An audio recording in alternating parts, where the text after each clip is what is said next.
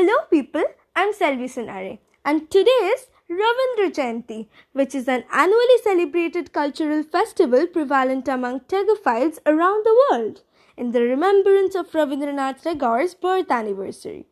And on this auspicious day, I would like to recite a poem from Gitanjali, Where the Mind is Without Fear, written by him.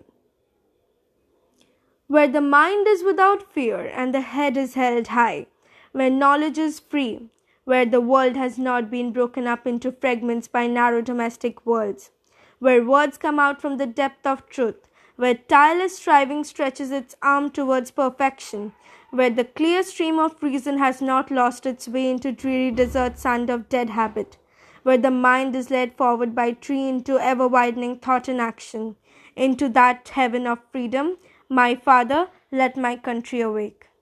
Thank you.